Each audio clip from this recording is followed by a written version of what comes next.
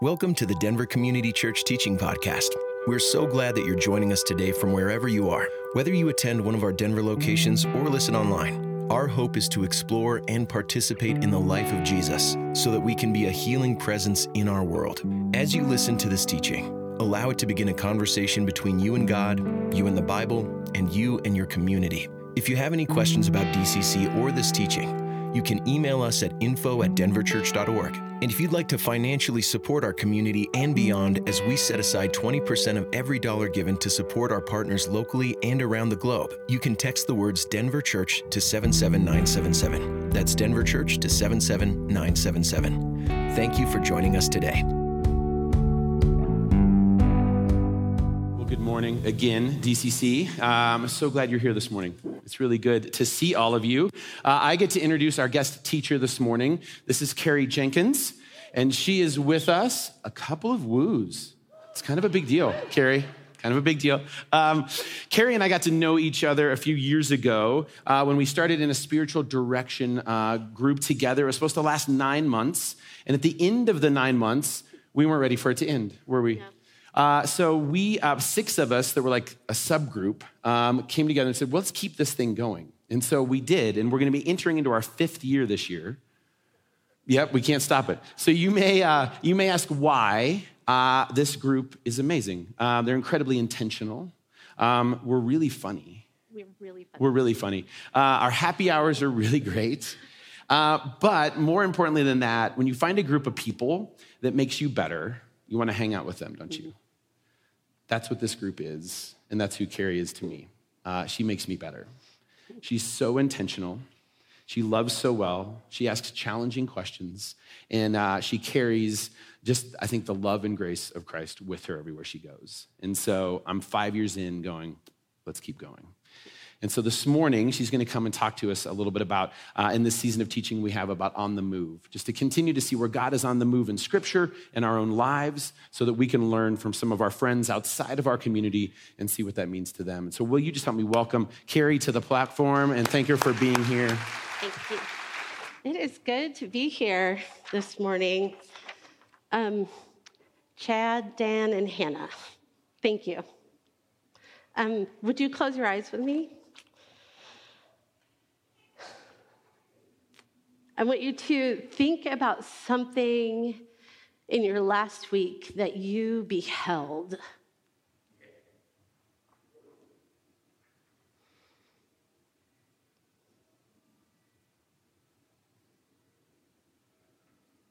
Behold, to take notice. Do you hear the bells?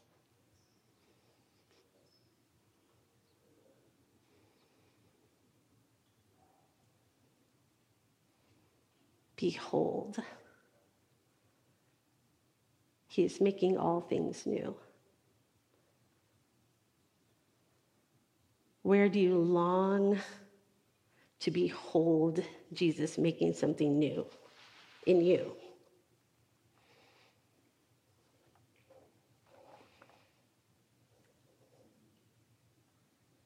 Behold, behold.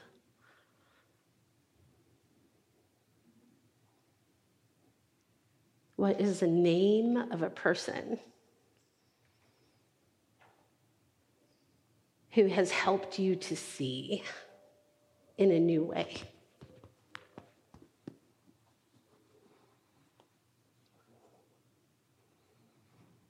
Thank God for them by name.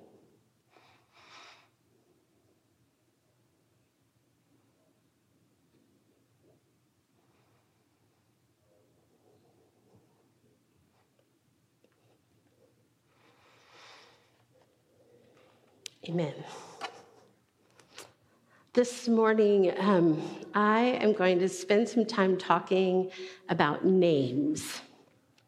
I want you to think for a moment. You've just spent some time thinking about the name of a person who has been a part of your life in a meaningful way, who's maybe helped you see differently. Maybe there's a name of a person who you think of with joy. Do you know the names of people in this room? Maybe you're new or this is your first time here and you don't know the name of anyone in this room. What does that feel like? To be in a place where nobody knows you by name. The name. From the very beginning of the story of Scripture, names have been remarkably important. Adam was given a job by God to name all of the animals. It was one of his first tasks. Because without naming, as Eugene Peterson says, without a name, there is no relationship. Without a name, there is no relationship. God created Eve, and Adam quickly named her. It was his first thing when he saw Eve, he gave her a name. He established relationship. Then Eugene Peterson, who is a hero of mine, says that the name is the most important word in any language. Knowing names is a part of knowing, a part of belonging, a part of witnessing lives and witnessing growth. Just last Saturday, I came home from 6 weeks away. I was in a small community on the Costa Blanca in Spain. And I led a trip for 6 college-age women who were there to learn how to learn about people, place, and Jesus with all of their senses. And these women are very accustomed to going away to another place and doing work and having something they can look back on and say, I went and I made an impact because I fill in the blank. And there's beautiful things that happen when we serve in that way. But this trip was a little bit different. We were not there to serve in a practical way as much as we were there to live ordinary lives and learn from people and learn from place because of what we noticed, what we beheld, what we paid attention to. Halfway through, we were meeting together as a small group, and one of the girls looked up at me and she said, I'm so frustrated because we've done nothing. What am I supposed to tell people I did while I was here?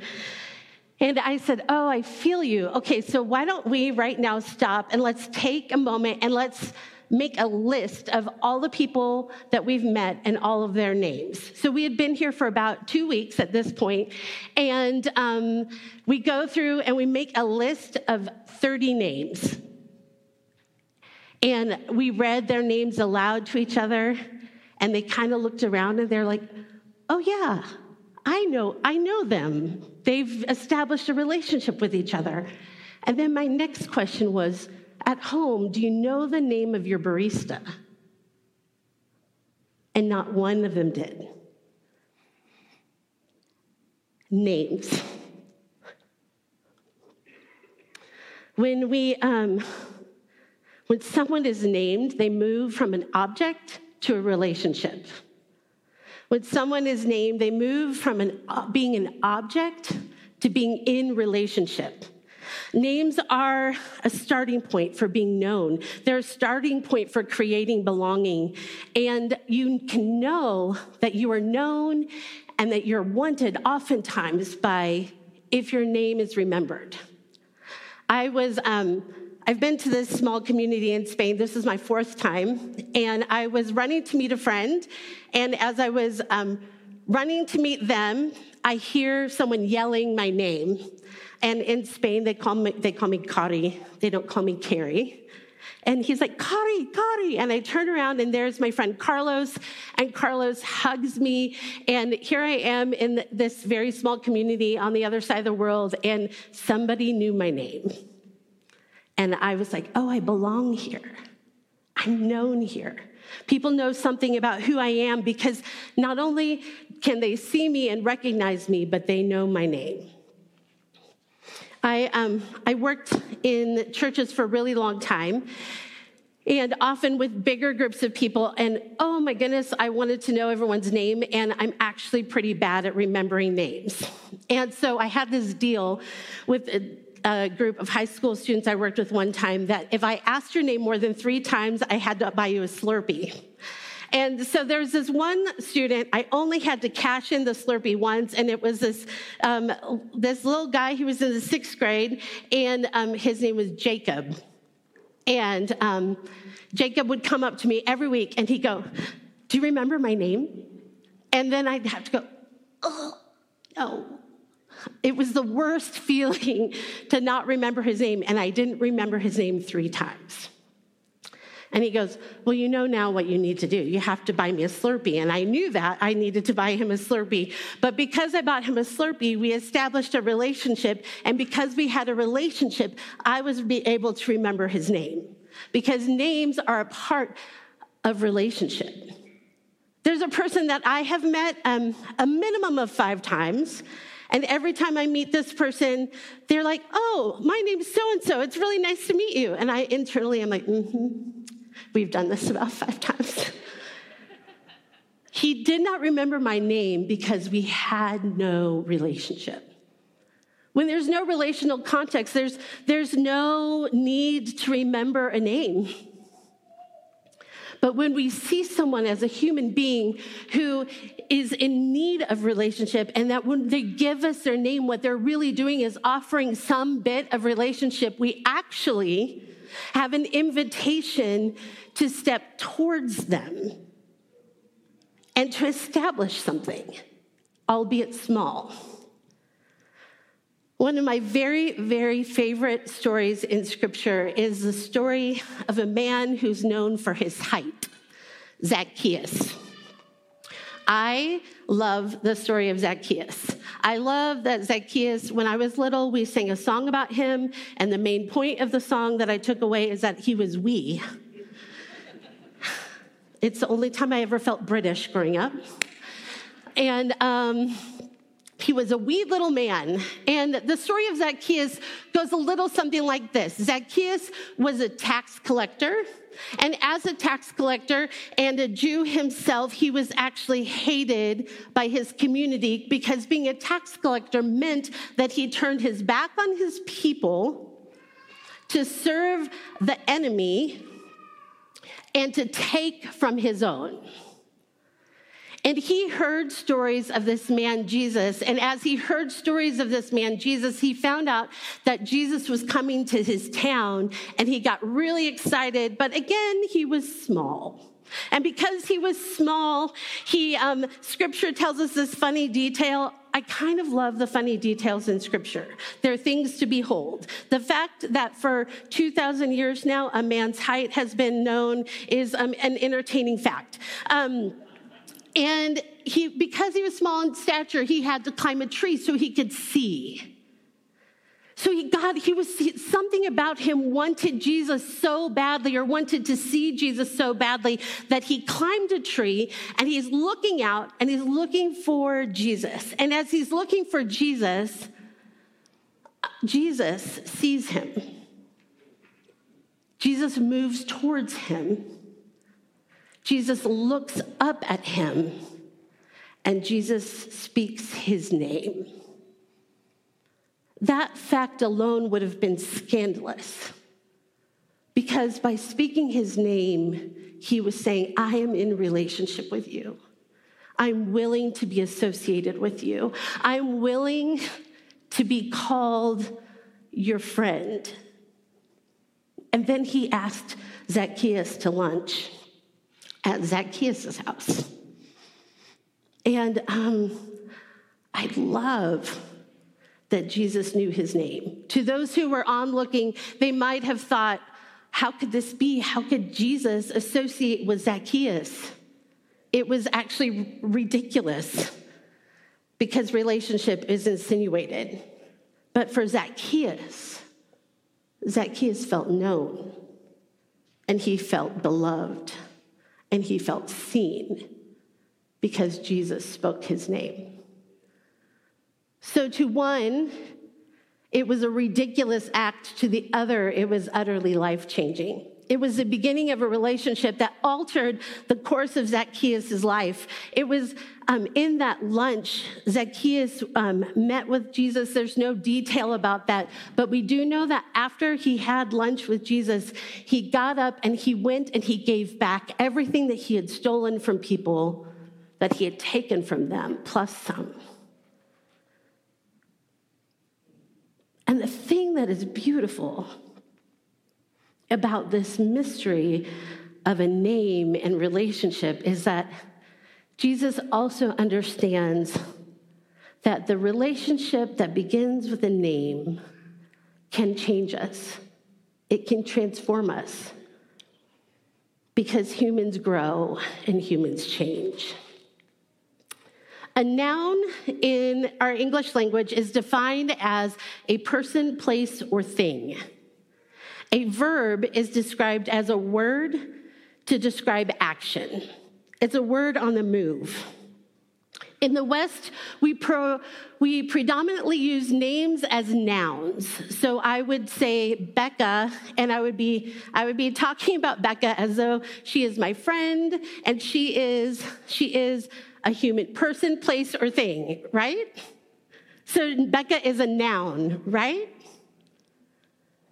Actually, I really love what happens in Hebrew, because in Hebrew, the majority of names are verbs. I love that in Hebrew that names are verbs. And in fact, many names we see in Scripture, there's a handful of names, they actually change. If we saw a name not as something that we noun a person with, saying this is who you are, this is who you will be, but we saw the name as a verb, this is who you are, I'm beginning relationship with you, and we're going to be moving somewhere else together, then we might approach relationship, what I believe, in a way that is similar to what Zacchaeus experienced with Jesus. If Jesus had nouned Zacchaeus, he would have probably done maybe what the religious leaders had done. This is who you are. This is who you will be. I've given up. But instead, Jesus knew that Zacchaeus himself was not a noun.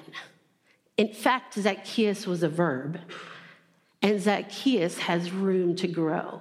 And in a very short lunch, well, we don't know how short it was, but it was lunch, Zacchaeus he verbed into transformation that actually changed the way that he lived, changed how he was, changed how he showed up in the world.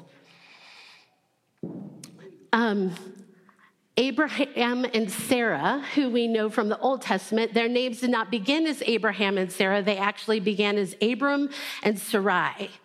They had an encounter with God, and their names got changed to Abraham and Sarah. And the ha that was added to their name is the root of a Hebrew word that is also found in the name of God, Yahweh.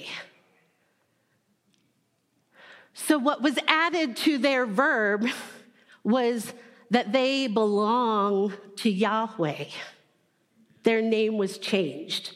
The very word Hebrew, I love this, I'm really nerdy about this, is that the name of the Hebrew people, we often just think of it as a people group, but the word itself in Hebrew means to cross over. So when you cross over, you're making a change. There's a transformation. The Hebrew people are a people who cross over. They go from one place to the next. They are a people of transformation. They are a people of change. We see in the character of Jacob in Scripture, Jacob is his name changes. He has 12 sons, but his first sons, the first 10 sons, actually the first 11 sons he had, and his name was Jacob. Then, as soon as his 11th son Joseph was born, he wrestled with God. Jacob wrestled with God, and his name was changed to Israel, which means to wrestle with God. So then you'll see, if you look through this part of Genesis, you will see a trajectory, and it can get a little confusing because the author actually will sometimes refer to Jacob as Jacob and will sometimes refer to Jacob as Israel. And it's really important to pay attention because what I believe is happening here is that he's saying who's showing up. Is it the old or is it the new? Jacob. So when scripture says that Israel loved Joseph, Israel actually parented Joseph. Jacob parented 10 other brothers. I don't know if your family is much like mine. In some ways, I hope so, and in some ways not. But the reality is that in my family, I had a father who parented my oldest sister. There was probably a different version of my father who parented my middle sister, and then there was a different version of my father who parented me at different stages. And he grew. And I chose to noun my dad at his worst self. I don't know if you've ever done that. If you've seen how a person showed up, you had an experience that was hurtful, and you say, that's who you always are. And because of learning about names in Hebrew, I was kindly led to turn around and to apologize to my dad for nouning him at his worst, so that I could receive who he now is, because he at 80 is a very different man than who he was at 35. We have a propensity as people and in this cultural moment to noun people at their very worst. And we actually, in some way, kind of like it.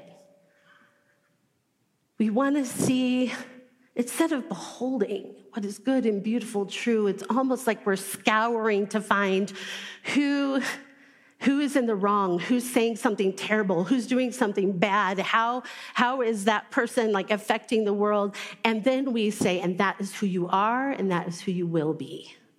Now.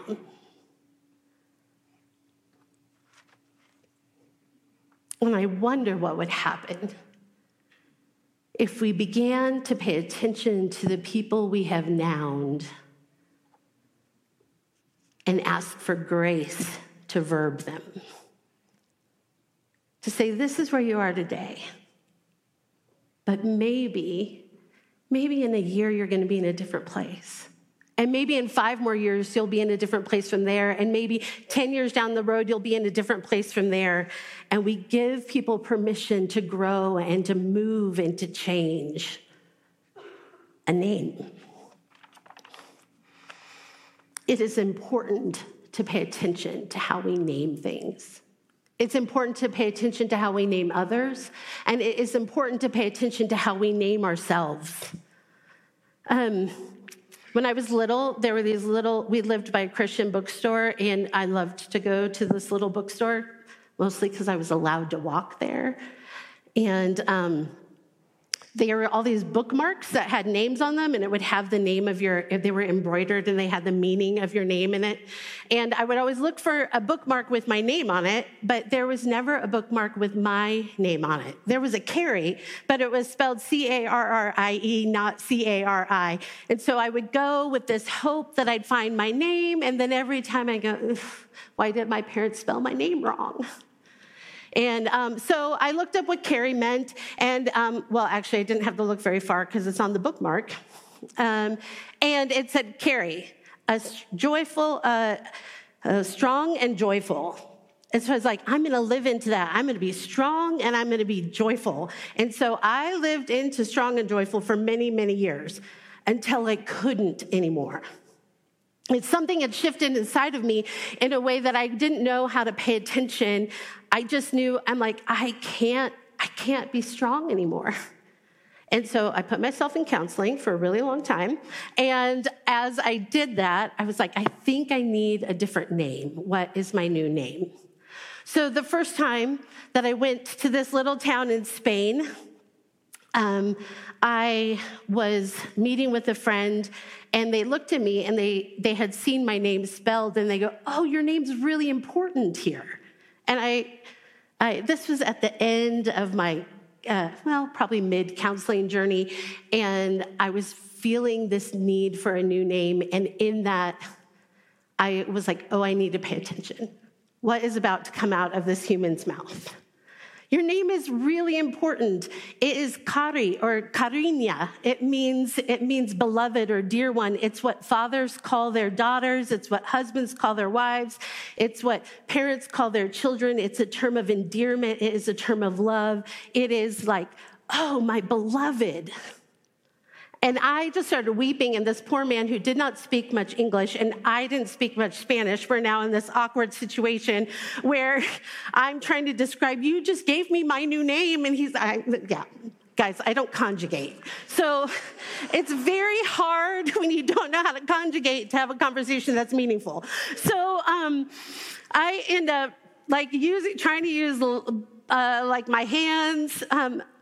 Becca had the honor of witnessing this a few times when she came to be with me for a week. And oh gosh, I'm getting sweaty thinking about it. It's so bad. But in this particular moment, I felt like the Lord said, this is your new name. You are my beloved. You are my dear one. You are my Cari, my Cari.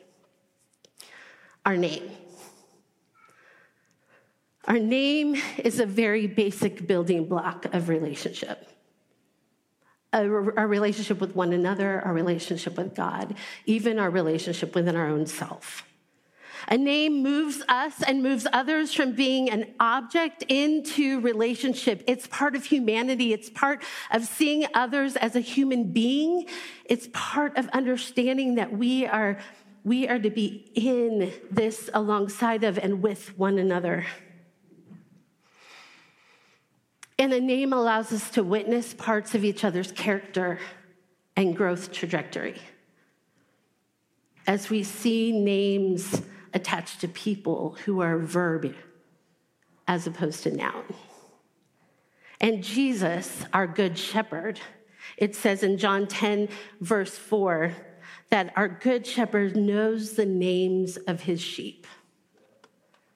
This morning, I was feeling a little disconnected from myself, and I was standing in the back talking to a couple people, and I looked over and I saw this little art project for children that just says, Jesus loves me, and I was reminded of the fact that it's not Jesus loves me, it's Jesus loves Cari, Jesus loves Cari, Jesus loves insert your name. Jesus loves Olivia.